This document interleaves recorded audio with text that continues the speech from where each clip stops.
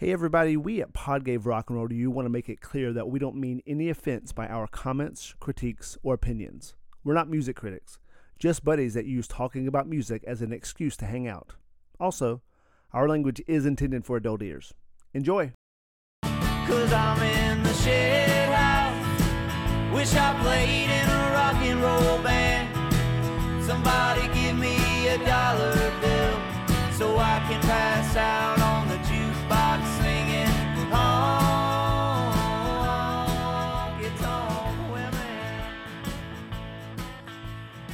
I was thinking about Skynyrd, and I did see as well that Gary Rossington, their original guitar player, died, and he was the last original member of Skynyrd alive. But the band is going to continue touring as Lynyrd Skynyrd. So it's like an episode of Black Mirror. Right. I mean, I love touring it. strictly casinos. I'm assuming, just the casino circuit. Yeah, I mean, if people are still going to buy tickets, I'm all for it. But, people still play classical musicians, and, there's still many music covered from all time. Yeah. You know what I mean? Well, I wonder if this is a specific scenario because multiple members died so young in the band's history that other people came in and were part of the band pretty much, not like all of their hits, but they were touring with this band for a long time. So it is a band that a lot of the original members were not a part of it pretty early on in their career, and they've still been that band. Is that something specific to them? That's like the Allman Brothers. Members longer after the crash than before. So, Yeah, it's true. You're right. With the Allman Brothers as well, but they're still living members. But I think once Greg died, they're not. Yeah, there's no more Allmans anymore, right? Exactly. Well, it did get me thinking of another band that this could absolutely happen to, and kind of is in the process of happening, is the Dead, right? They've been doing this since Jerry died. Yeah. Different people come into the band. They're continuing to tour under whatever name it is, right? I guess they're tweaking it a little bit. Yeah. They got John Mayer in they there said, now. Yeah. Well, they said this is the last year of that iteration. That iteration. So what does that mean? It's like, are one of the other original members going to take off and they're going to bring somebody new in? Like, my thing is, in 10 years, when Bob Weir's dead and Phil Lesh is dead, and not saying I wish this upon them, but they're old, so I'm assuming. Morbid. The drummers are dead. Like, is it going to be a John Mayer-led Grateful Dead experience type thing, still called The Dead? You don't think it would happen? Dead and Company's done. They're getting old. We'll see. Yeah. I'm sure they'll still tour under their own bands and play these songs, but we'll see if there's another big production like Dead and Co. or the other ones. The important question here is, what are the fans going to do, right? Like, what are the Deadheads going to do? That's what's driving this whole thing. That's what's going to determine. That is a great question. Whether, yeah, right? The whole economy. Yeah, once Bob and Phil are gone, these fans, I don't know what's going to happen. They're going to go to that parking lot in the sky, Shakedown Street What? in the sky. What is the hot shit in jam these days? Goose? Goose? I don't even know. I'm out of that scene. I thought you'd never leave. No, I escaped, man. I escaped back in back during the Obama administration. I got out. Speaking of escaping the jam scene, we are talking with our new guest, Mr. Matthew Kersner. Otherwise, I know him as Matt, but Thank you. Yeah. Matt, welcome to Pod Gave Rock and Roll to you. Thank you. Matt is an old friend of mine, a college roommate. We went through that period of our lives together, and Matt is also a music lover. So it's been probably too long since I've asked you to do this. Yeah. I realize you're scraping the bottom of the barrel now when you get to me. That's what I realized. No, I was intimidated by your musical knowledge. I didn't want you to get on here and make us look bad. I needed to work on my chops to get to this point. Get out of here, man. Josh and I definitely had a lot of musical history, which I think is yeah. Matt and I got to college a week before 9/11 happened. Yeah. And I'm pretty sure the Saturday after 9/11, we went to see Mo Dot at the Orpheum. Mo And Dot. they just It's Mo. they, It's Mo. there is a dot there. There It's is. not There Mo is. Dot. Mo period. Let's just say Mo period. Mo. Mo. Mo. But and they open up the curtains. There's this giant American flag on the back, and they rip in their song Captain America, which is pretty good. I'm pretty sure I've told that story on the pod, but we experienced that together, I Matt. appreciate So. it. Is that the one? Is that the one where the guy was freaking you out? No. That was later in my jam life. Later in my jam. Same venue. Same I venue. thought of like 6 different instances of Josh getting freaked out. So like we could have Well, been that wasn't the best Yeah, framed just question. From my experience at concert. that'd be a double album. And Josh is like, "You talking about earlier this afternoon?" I remember they. I remember that Dark Star Orchestra show. That shit. We were both a little freaked out at that one for a little while. I was floating above That was- the whole crowd. There was some opium involved. Involved. Way too much. Way too much. Way too much. And there was a long drum solo, and it was just like, why are they doing this to us? Oh my god. Anyway, Matt, we like to always ask our guests their first week here, just because this is a music podcast. You got to let the listeners know, Of course. who they're dealing with. So, just a couple questions to give them some info. Give us a brief musical taste rundown for you. I would say so. I guess I'll just go through like the evolution of my There you go. musical tastes. That's like a best way I could do this. So like I started, I grew up. My parents were super into like Motown and disco. Okay. So like I listened to a lot of that growing up. And Josh has heard me. I mean, how many times did I play the Rubber Band Man by the Spinners? Oh my God, in, yes. Yeah. in college at parties? I would bust that out. People would be like, "What is this? I want to dance." So like I really love that stuff: Motown, Watt Stacks, R&B, disco, even. And then I kind of fell in love. Like my first love of music that really like exposed me to music as like an art. Got it inside me was classic. No rock. offense, Motown. No offense. Yeah, no offense to Motown. Motown made me dance, but then classic rock really was like it was like an awakening for me. Yeah. I remember being I was probably like 13, 14, and I had a Walkman, a CD Walkman, and one of the first CDs I got was Springsteen's Greatest Hits. I got 2 albums. I got Springsteen's Greatest Hits and Queen's Greatest Hits. That's a 12-year-old being like, I don't know what to listen to. You So did I got good. those You did 2 good. CDs, and I remember putting on headphones, and I was alone in the house because my parents went out, and I put on headphones, and I heard Born to Run for the first time. And that was like a life-changing moment for me. Hearing that song and just being like, holy fuck, man. Highways jammed with Broken Heroes? What the fuck? So You picked that CD, you're like, I want to hear this, and like you put it in and had never heard Born to Run, and that was like the first thing, like, I wonder what this is all about. yes. Holy shit. Yeah, it was like, it was like a spiritual moment in my life. I'll never forget can imagine. I'll never forget it. And you are a Jersey guy. So. Yeah, I am a New Jersey guy. It spoke to me in more ways. Yeah. than just, Okay, that helps. It was really like I grew up going to the Jersey Shore, and like that was that music that embodies that. Mm-hmm. You and Snooki go way Yeah, back. well, way back. I was fist pumping before she would do it. All right. So we get past adolescence. Yeah. Where do we go? But then I also grew up like in the 90s, so like 90s alternative was really monumental for me. So we're talking Offspring.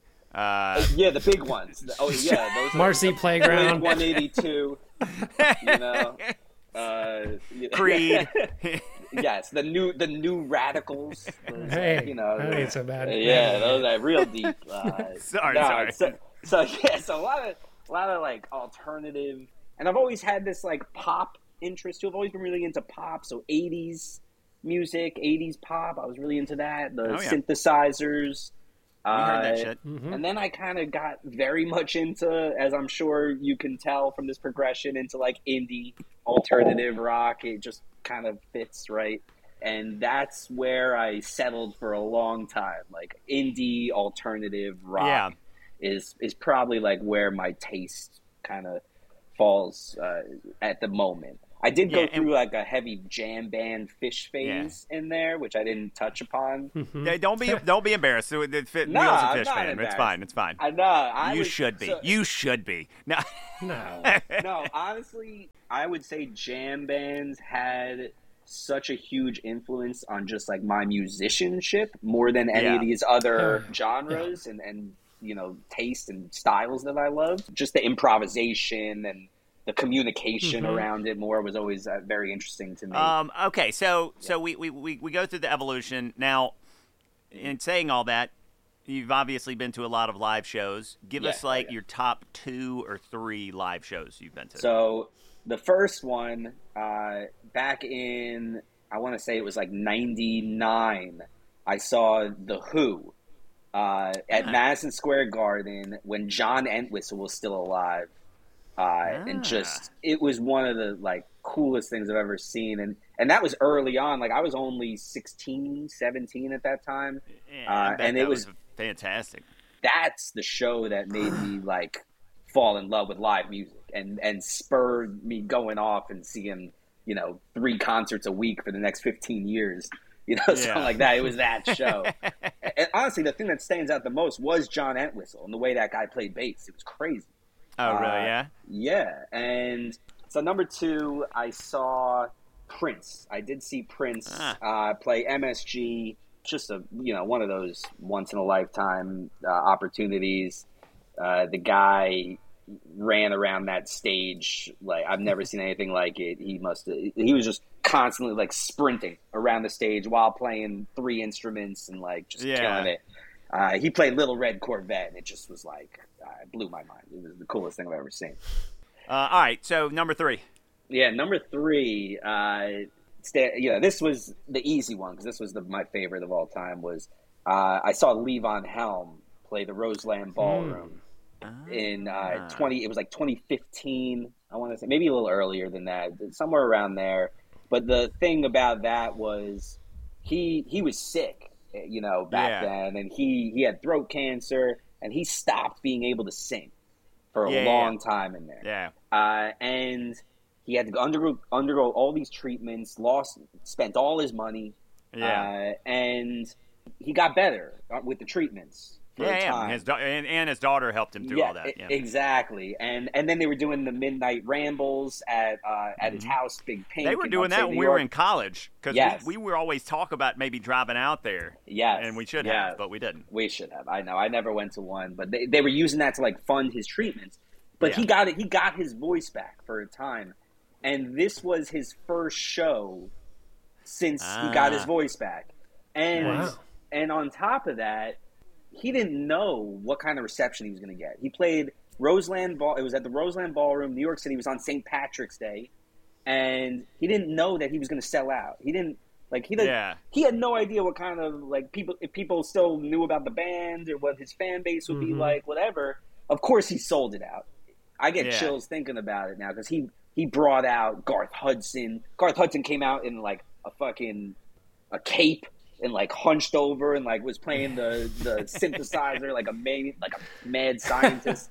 He brought out Screamin' Jay Hawkins, and it was the only concert. Yeah, like I've been to hundreds of concerts. It was the only time I ever saw what I refer to as like a true encore, where he left the stage, was not coming back. He already did his like fake encore of just like, I'm going to play my last song after I leave. I pretend to leave, and then I'm coming back like every act does. And then the crowd refused to leave, and everyone was chanting.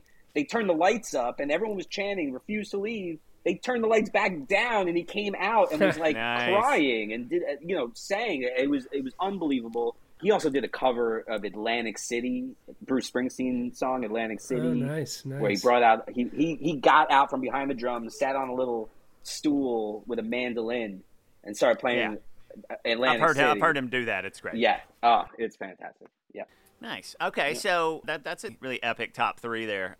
Yeah. All right, so last question for you is there a band in like the last 5 years you've discovered that like you want to shout out that you really, really dig. Yeah, there is actually Rainbow Kitten Surprise, man. Oh, you know about no. that band? Dude, you know about that band? Oh, they're so fucking good. My girlfriend made me Rainbow take her Kitten to Surprise. Santa Barbara Bowl to see him two years Oh, ago or and last year. you didn't think their live performance was It incredible? was fine. It wasn't bad. I didn't know any of the songs. Some of it kind of sounded like Kings of Leon, like later Kings of Leon, which was interesting. Early but Kings of Leon is what I hear when I hear that. I hear middle-aged. I hear middle-aged Kings of Leon. Kittens I of do not hear Leon. Sex on Fire, that's for sure. But anyway, on that note, speaking of Kings of Leon, you were listening to Pod gave rock and roll to you, and this week we are going back to the age of that early Kings of Leon were releasing music in, because this week we are going to be discussing Maps by the Yeah Yeah Yeahs from their 2003 album Fever to Tell, written by Brian Chase, Karen Lee, Orzelek, and Nick Zinner, and produced by David Andrew Sitek and Yeah Yeah Yeahs, and released on Interscope. Pack up, I'm straight. I'm not. Oh, say. My love for this song materialized when one day when my wife expressed her distaste for it. So, I put it on and I was just like, fucking A, what are you talking about? This is an amazing song. I can't say I'm a huge Yeah Yeah Yeahs fan. I have seen them. I definitely love that era of music. Anything I do listen to of theirs, I really love. But this one definitely stands out for a lot of different reasons. Just kind of the breakthrough nature of the track. Kind of the way it just could have stood as like a indie pop crossover. It's really good. I think it's got everything you want from a rock anthem. The performance is great. The kind of tension of all the guitar work. I'm a sucker for like songs with a lot of toms, just that kind of almost tribal beat. Yeah. The jam, the breakdown is pretty hardcore. There's a lot going on in this song, even though it's very simple. Yeah. So few words, just a great hook. And I really do think it's the performance, just the way her voice, the way she sings it, so raw. And the way kind of all the different guitars and instruments going on, there's a lot of counter melodies and kind of harmonies going on throughout the song. But yeah, I just think it's an amazing performance. Yeah, I mean, I remember this song from college. I mean, this came out when I was in college. No, I didn't really know this band. I may have heard their name or read about them in Rolling Stone, but like I heard this song and it just kind of all of a sudden was everywhere. Because I listen to the album today. I always listen to the album the day of the songs we do, and it's not something that I want to listen to again. I agree. It's noise rock. It's a lot of like just shrieking and shrill, and I get it. It's for your 20-year-old self, you know. I hear you. With the I like angst. their hits. I can't say I often spin the full album. But this song kind of came out of nowhere, and it was ubiquitous. And I do like the breakthrough quality you're talking about, Neil. That makes sense. The guitar does do like a really good job, like right off the beginning of it's very captivating. Her vocal is very like kind of mesmerizing, and both of those things kind of bring you into the song. You know, it kind of starts off from a really good point of engagement. And you know, the "They Don't Love You Like I Love You" line is a fantastic like kind of payoff for what they're going for. But like after listening to it this week, like it just I'm wanting more when it gets to that chorus. From how the song starts off, I want more, and for some reason, like it's a good song, but like there's a part of me that's like this should be better. This should be a better song for how popular it is. Honestly, to me, the appeal of this song is really just that one line. Wait, they don't love you like I love you. That's what's like transcending the genres here, and that's what's making it so relatable. Everyone has felt that. You know, wait, they don't love you. You know, everyone's been there. And the amount of teenagers that have sat in a car and been like, wait. and this is a song that you can like cry to, you know what I mean? Like while hearing that, like this certainly. This is a song that really cuts through. It's not about the music, and it's funny because the rest of the lyrics are like gibberish. It's they're one word, pack up. You know, I'm straight. It doesn't even make sense. Yeah, say. Yeah. 2 syllables. Yeah, oh, say, it's so many times. Exactly. And honestly, even the music reflects that repetition of just like it's just segmented. Repeat the phrase and then. And you're right, Josh. Like it builds. It has this natural build to it, but then it never. It pulls it back. It keeps. You know what I mean? It pulls it back. The weight. I mean, and I don't know if that's like what they're trying to do there, because when it goes to the weight, you're expecting. I mean, and this may be recency bias, because like now, kind of, and after after this song, a lot of like the pop rock songs that you're going to hear have just these explosive pop choruses that come. Yeah. And so I don't know if like listening to it now, it's just my. Like something in my mind is expecting that, whereas back then it wasn't. I'm waiting on that like that pop Katy Perry fucking pop. Are you saying thing. you agree with Kelly Clarkson and her producer? Yes. Say. Wait, they don't love you like I love you. Wait, they don't love you like I love you. This is a perfect segue into, I'm sure you guys all read about Since You've Been Gone. If you chose this song, you know about that. And that Ted Leo version. You remember that Ted Leo viral video? You guys know about that? Oh, yeah, that's true. No. But it's so funny that Max Martin, the guy who kind of did all of these huge pop choruses over the next 10 years after that, was the one that was like, God, why don't they have a chorus here? I've never wanted more from this. I mean, I think that big rock breakdown is pretty big. It doesn't stand in as a pop chorus, but the way they don't love you like I love you, it's such a catchy line and has such kind of, I think, just the song at face value there's not a ton going on. It's about the swagger and the sorrow, and you just believe her. And that's why it's so like, it gets under your skin. It is more of like that rock and roll kind of vibe. But the problem is, I think, and maybe I'm not saying the intention is to have a pop chorus. Obviously, it wasn't. The intention is to drop down and hope that line carries you through the song. I mean, it does. It does for you. Listening to it this past week, and I think it did for me back when I used to hear this, because I remember liking this song a lot. And it did emotionally. I could connect with it. I just didn't. I couldn't really this week. I mean, maybe I'm just kind of past that. I can't really connect to that. You're not a heartbroken man anymore. You're. I hear that. I'm not having to deal with that right now. Exactly. I chose the song, but after listening to it all week, I think this happens every time. But you're like, why did I choose this again? But it's just when you listen too many times, and I really think it's an achievement when you can have so few words. It's just like, oh, say, oh, say, a couple phrases, and then just chorus. Well, the lyric, I didn't know what she was saying before I read it today. Yeah, I did not know. I didn't even know she would, like, I knew the song's name was Maps. I didn't know that she was saying Maps. I did not know. I thought she was talking to me directly. I was like, damn, she was just Karen, saying, come back. Matt, they don't love you like I love you, Matt. I got you, Karen, I got you.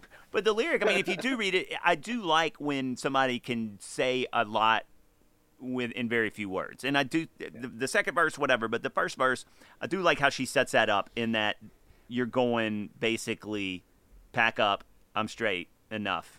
It's basically someone saying, like, get the fuck out of here. And then say is like the yada, yada, yada, like whatever else, like what other words are going to be saying. But then when it goes to that chorus, now she's like defeated almost. Wait, they don't like come back. Yeah. I don't really know what Maps has to do with that. Yeah, nobody does. I think it was just a device to like have something to say. You know what I mean? Yeah, like, maybe. I'm sure there's something to it, but I mean, some people have interpreted that as like, going on the road, traveling, maps, or maybe this man is a cartographer.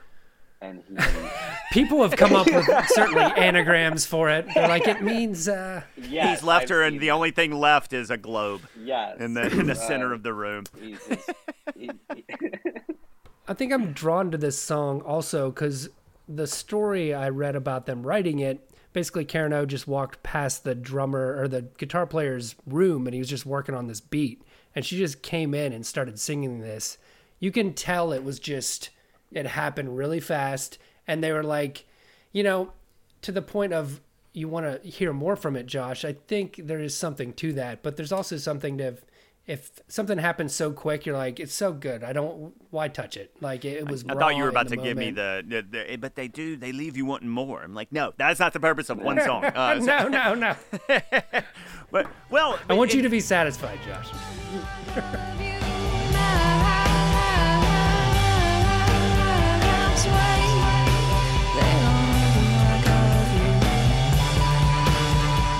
I usually try to think like, what's my favorite part of this song? And it's it's hard not to pick that one line. But I think after listening to the thing that sticks with me now, like when I listen, is just that guitar. The guitar. Oh yeah. Like But- that is a yeah, very there's not many songs that I can think of that just start with that intense Honestly, hammering. I felt the same way throughout the whole time. Every time I listened to it since, I was like, man, the guitar really, even the changes, that breakdown of yeah, the way they change it, and then they go from the distortion to like the single note, it like creates this drop off almost. Yeah. There's one guitar going down and one going up the whole time, like bam, bam, and they like meet in the middle and cross. Yeah. And it's funny, that intro, it's surprising you've never heard it, but it really is just a mandolin kind of thing. It's on the D, high D, just dig the same note. Well, but what's funny, Matt, the part you're talking about, like that part, that like that's just ambiance. Like it's not really melodic in any way. It's just ambiance that kind of is like, what's this? And then hey, and then she kind of comes in. You're like, okay, that's kind of sexy and mysterious. Yeah. But then that airy, but like then there's some melody. They find specific points to put melody in there. That's effective. Yeah, and I think in lieu of this big chorus, I do love the end of kind of the resolve of the refrain, when it goes to the D, they don't love you like I love you. Like that is a really kind of nice little turn. Yeah. But it's so quick. It's so quick. And then it goes straight back to the one. Yeah, it's quick. As I listened to it, I really realized it is her performance, and just she's making so many decisions vocally that really make this song what it is. I think I came to that realization earlier today, Neil, where I was like, okay, the guitar is kind of unique and the line is really good. And I'm like, okay, she's kind of what's drawing you into any parts. Like, what is she saying? It doesn't matter what she's saying. The and and then the way they don't love. I mean, just the kind of the tone of her voice is very subtle. And after listening to the rest of the album, it is not subtle always. So she's definitely adjusting. This was an outlier. And I picked this song, and I never thought of guitar. Even when I picked it, I was just thinking of her voice. And then this week, I actually was like, oh, yeah, some good shit going on. Yeah. I'd never heard it, really, even as a guitar player. What's interesting, we talked earlier about how, like, the crossover between indie and pop came from this song a little bit with Since You've Been Gone and Kelly Clarkson and all that fun stuff. They took what the Yeah Yeah Yeahs did here, and they added to it, like that chorus that we're talking about, that big pop explosion chorus. And like that was the formula. They were like, let's take this and add this explosive, chorus where we think it should be. And that's this new formula. But what we're not thinking about is the other side of that, where like, what did the Yeah Yeah Yeahs bring from indie into pop music then? By bringing that formula into pop music. And it was exactly what you're talking about. This this rawness and emotion and the lyric, the hook, and the just authentic, raw emotions. And to me, that's what makes this such a impactful song and so influential. Like that's why it hit the Billboard list of greatest songs of all time and gets all this critical acclaim. It's because of the influence it had on all pop music after. It's very impressive, especially for a song this short and a song that it doesn't seem like it's something they worked on for weeks, and it's not. I think Neil said it. It's super simple. I mean, Yeah, you're talking yes. about the lineup of this is Brian Chase on drums, Karen O on vocals, and Nick Zinner on guitars and drum machine. There's not a bass. There's not that's keys. it. It's just it's like two instruments Yeah. and vocals. It's crazy.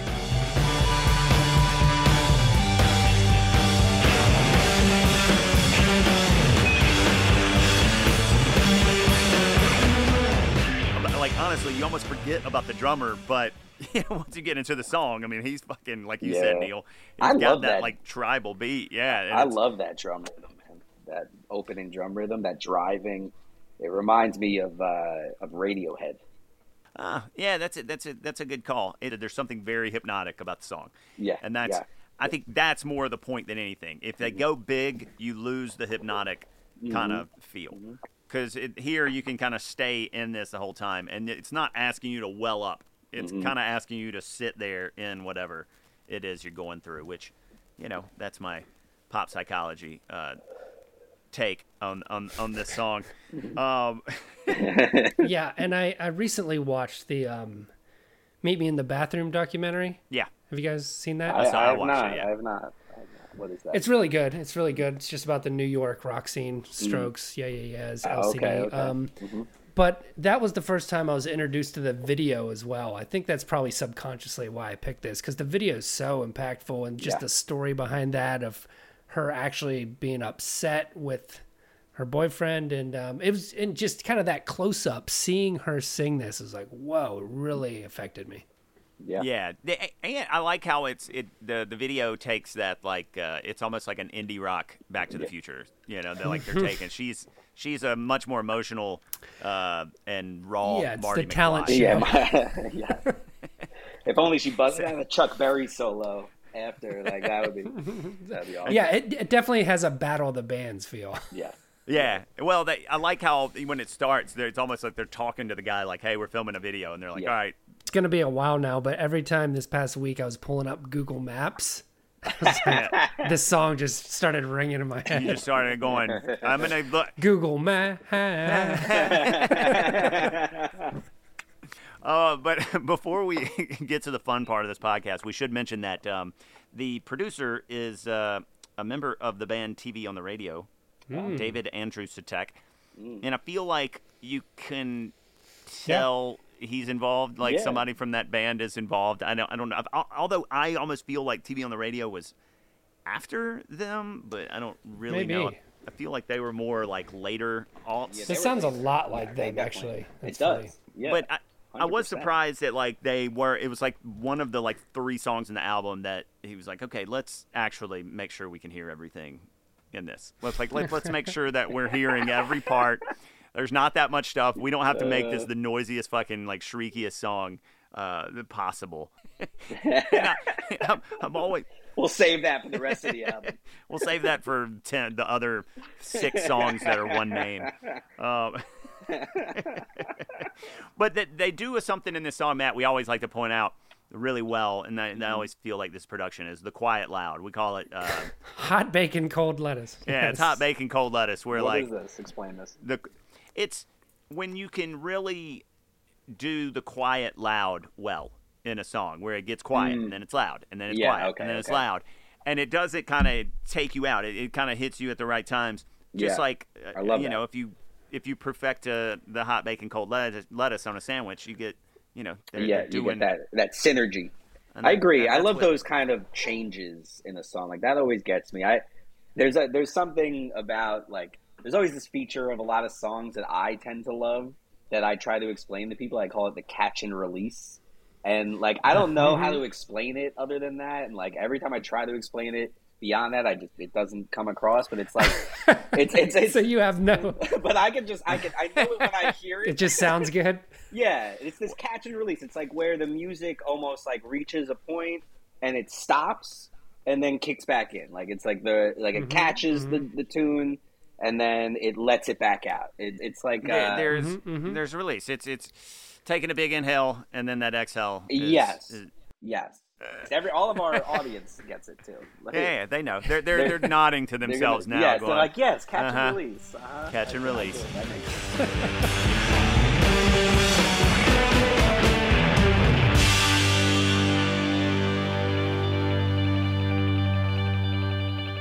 Just a couple of fun facts real quick. This is number 386 on Rolling Stone's 500 list, which I was surprised this was on there. I'm not going to lie. But after kind of talking about it in terms of impact, I can get that. Beyonce released a song on Lemonade called Hold Up that I guess the guys for Vampire Weekend wrote like years before with this line in it, and she recorded it and put it on the album, and they got writing credit and probably made a bunch more money off the song. So nice. Yep. that's what a good song does. Makes is it, Vampire Weekend money. Yeah, it makes money. Well, speaking of making Vampire Weekend some money, that's going to bring us into the Vibe Time section of this podcast. Now, Matt, our guest always needs to bring us into the Vibe Time. So, Okay. a noise, you can say a word, you can hum, you can whatever you want to do, but we need you to bring us into the vibe in 3, 2, 1. Vibing. Perfect. That's fine. That's fine. Yeah, it's authentic. Good. Like Karen O. Yeah, exactly. Like, Everyone's hey, always don't so love you. confused. It's like you're lost and you need to look at a map. All right, Neil, it's your song. When specifically do you want to hear maps? Well, I definitely want to hear you cover it. Can't wait. And honestly, I don't know any times I'm really going to want to put this on unless maybe me and my wife split. I might want to go do a dark deep dive. But no, like I really love it though. Like I think I'll really enjoy it whenever I just hear it in context or just, IRL. And other than that, the one time I will put it on possibly is up late night sharing YouTube videos. And if people haven't seen this actual video, yeah. I'll be like, Like you're at like a this shit party out. of 40-year-olds and you're like, have you ever seen this video? Let's all get sad. Yeah, I had one. I don't know if this is, and this may be not okay, but I was going to say like after breakup, driving off a cliff. You have to be mid-air putting it on. That's when the guitar kicks in. No, that guitar kicks in right when you're hitting the gas pedal. And you launch right at the first Right chorus. And then Wait. as you're flying through the air, it's wait. Wait. They don't love you like I love you. What about you, Matt? Specifically, when would you want to hear this song? Yeah, this is a song that you listen to in the car after a breakup. You said it. Like this is when, or just like, rumination, depression. Like that's when you want to hear this song. Like I'm a huge fan of sad songs. I love sad songs more than the next guy. This is not a song that you can fully enjoy unless you are feeling some form of sadness. So there's some kind of sadness buried in there. You know what I mean? If you're in it a has a great different mood and you're effect. having an awesome day and you're happy and want to like make the most out of life and your musical choice, you're not putting on They Don't Love You Like I Love You. You're not doing that. You know what else? You know what would be the perfect time? Actually, I just thought about this after going through this. Is on a road trip with your significant other, and like you just had one of those fights that are so stupid about something so stupid That's a that good you, one. you That's won't even really remember. good. About the map, And following the map. And then it's silent in the car, and you know you're not going to talk for like the next 15 minutes, and one of you just puts this on, and you're both just like, okay. That's a great diffuser. Yeah. Yeah. That'll fix it. And then instead of not talking in 15 minutes, you're like, what did she just say there? What do you think she just said? Speaking of driving in a car and silence, I think that's time to slide under the influence and talk about the influences of this song. I'll get us going here. I hear a lot of, like I said earlier, I hear a lot of Joan Jett vibes from her, but more of a Chrissy Hynde voice. Oh yeah, it's straight Chrissy. Yeah. And then moving forward, I think you could, you could talk about Miley Cyrus. You could talk about Phoebe Bridgers. Like Kyoto is kind of a song that's in this vein. that's also, I think, extremely boring, but very critically acclaimed. Japanese Breakfast, Squirrel Flower, Soccer Mommy to a lesser extent, but just Rainbow so, Kittens. No. So good. Matt, what about you? You what do you hear in this song? Yeah, so this is a tough one to like really pin down the influences, I thought. But what I hear a lot of is Radiohead. And I said it before. That's a good call, But like The breakdown for sure. Yeah, and the driving drums and the even the guitar, like the sounds of the song, it just reminded me. And funny enough, like when I really like, I feel like if I isolate just the guitar, you know who it reminded me of is fucking Tom Morello, Rage Against the Machine. The way that guy plays guitar. I was getting a lot of Rage vibes for sure. Yeah. Like I feel like if you change the tempo of this song and aired it out a little more. And the words. Yeah, well, you just change the I feel like keep you the change drums. the tempo, the melody, and the You words. change This is the straight song, up Rage. you basically have Rage Against the Machine. No, I think if you isolate the drums and the guitar and you change the tempo, I could totally hear like People of the Sun, like Zach De La Rocha, like rapping over it. Like I could hear that. I think there's a lot of '90s alternative influence in there, is what I'm saying. Her singing, I agree with you 100%. Like that Christy Hynde, Joan Jett kind of vibe is so clear. So that's what I hear. Neil, what about you? Yeah, and the Chrissy Hynde thing is it also adds nostalgia to this song because it sounds like it almost could be an '80s song because of the way she's singing it. And it was funny. The just what obviously influenced Kelly Clarkson, but I do love what Karen O said about it. She said it's like getting bitten by a poisonous varmint. Like she hates that she's related to that song in any way. I like that Karen O used the word varmint. Like what? Yeah, I know. I had to look up how to spell it. It's certainly a sister to the song "No One's Gonna Love You More Than I Do" by Band of Horses. Yeah, a little bit. And you want to get your sads on. To your Rage comment, it's just guitar rock. It really is cool. I mean, I hear some like Sabbath and not really Zeppelin, but kind of just big guitar rock. Even the way it's very hardcore. Well, I mean, whenever you're talking about Black Sabbath, I think that's a perfect time to crawl under the covers.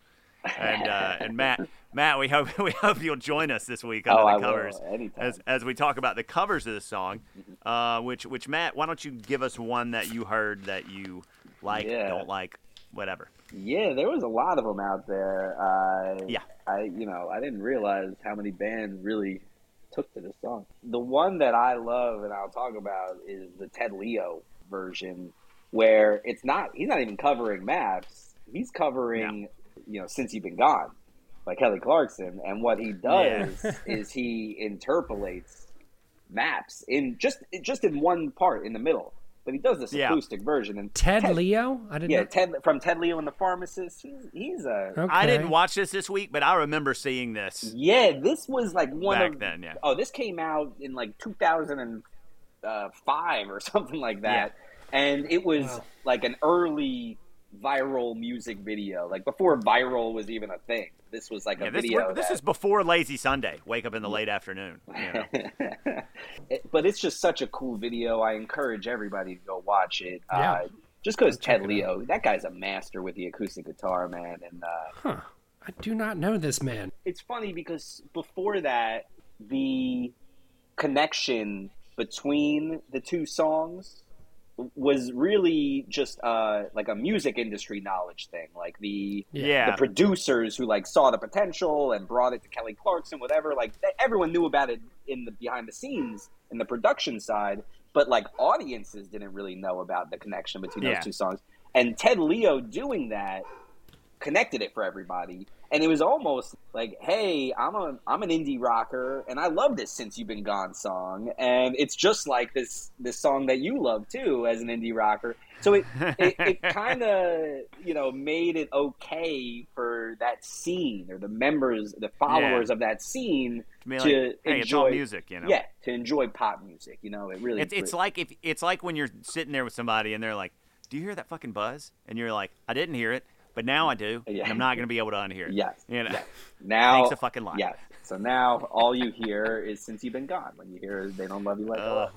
My God. The best one that I heard, just because I think it's one that tries to do something different, and it's not great, but it's because I didn't really like any of the ones that they were so bad. To. Some of the other ones are so bad. The Anderson .Paak one is pretty good.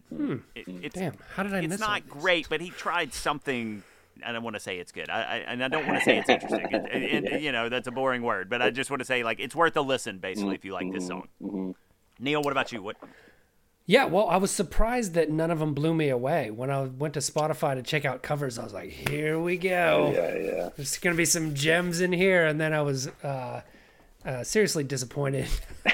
The Macy Gray was not. I didn't like that. There's this so Freya bad. Ridings. I didn't like that. So bad. Josh, you sent me Arcade Fire and the White Stripes.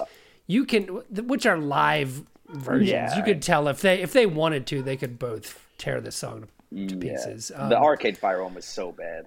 Oh God, It's so bad. This brings us to something we talk about every now and then here, Matt. If a song, if there's not really any good covers of it, is it a better performance or a better song? And I think it's a better performance. It's clearly than it a is better a song. performance. Yeah, and that the covers speak It's to her. that because you need that vocal performance. yes. Unless you get Chrissy Hine to get up there and do this Yeah, song. do her thing. And that's going to bring us to the shoe fitting portion of this podcast. So, Neil, how does the shoe fit for Maps? It fits like a navy blue hiking boot. Blue because I'm sad, and a hiking boot because I'll be using some maps. Interesting. That's good. Matt, what about you? What you got? Yeah, you got a shoe that this was fits the like? easiest question because it's obviously a pair of checkerboard Vans. Like you can't. There's nothing. I don't wear that shoe. I never would wear that shoe. But And I can't disagree. I've already used that's that what shoe this in the song- last yeah, 200. That is like, that's like an emo, really emotional shoe right Yeah, there. yeah, That you- really. They really don't love you like those exactly. checkerboard bands love you. Exactly. Last time I used that shoe, you were like, guys wear those? I was. I've dated someone who wore those, but I didn't know guys wore them. gee. I thought the Jesus. guy you dated wore them.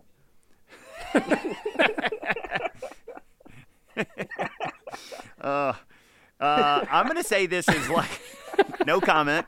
I'm gonna say this is like a pair of baby shoes that like I see in photos, and I'm like, why? Really?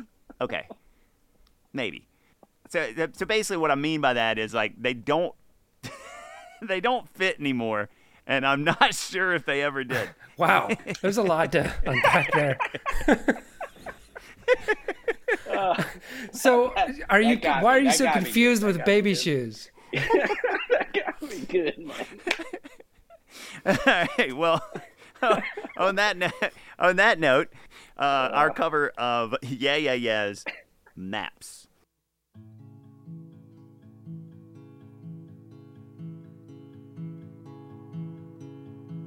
Pack up, I'm straight, eating up. Oh, say, say, say, oh, say, say, say, oh, say, say, say, oh, say, say, say, oh, say, say, say. Wait, they don't love you like I love you. Wait, they don't love you like I love you. Maps, wait. They don't love you like I love you. Made up, don't stray. My kind's your kind. I'll stay the same. Pack up, don't stray. Oh, say, oh, say, wait. They don't love you like I love you, wait. They don't love you like I love you, maps, wait. They don't love you like I love you, wait. They don't love you like I love you, maps, wait. They don't love you like I love you.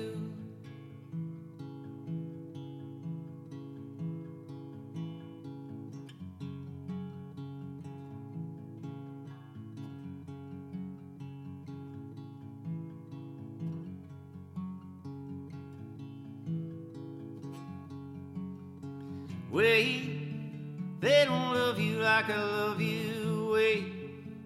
They don't love you like I love you, maps, wait. They don't love you like I love you, wait. They don't love you like I love you, maps, wait. They don't love you like I love you.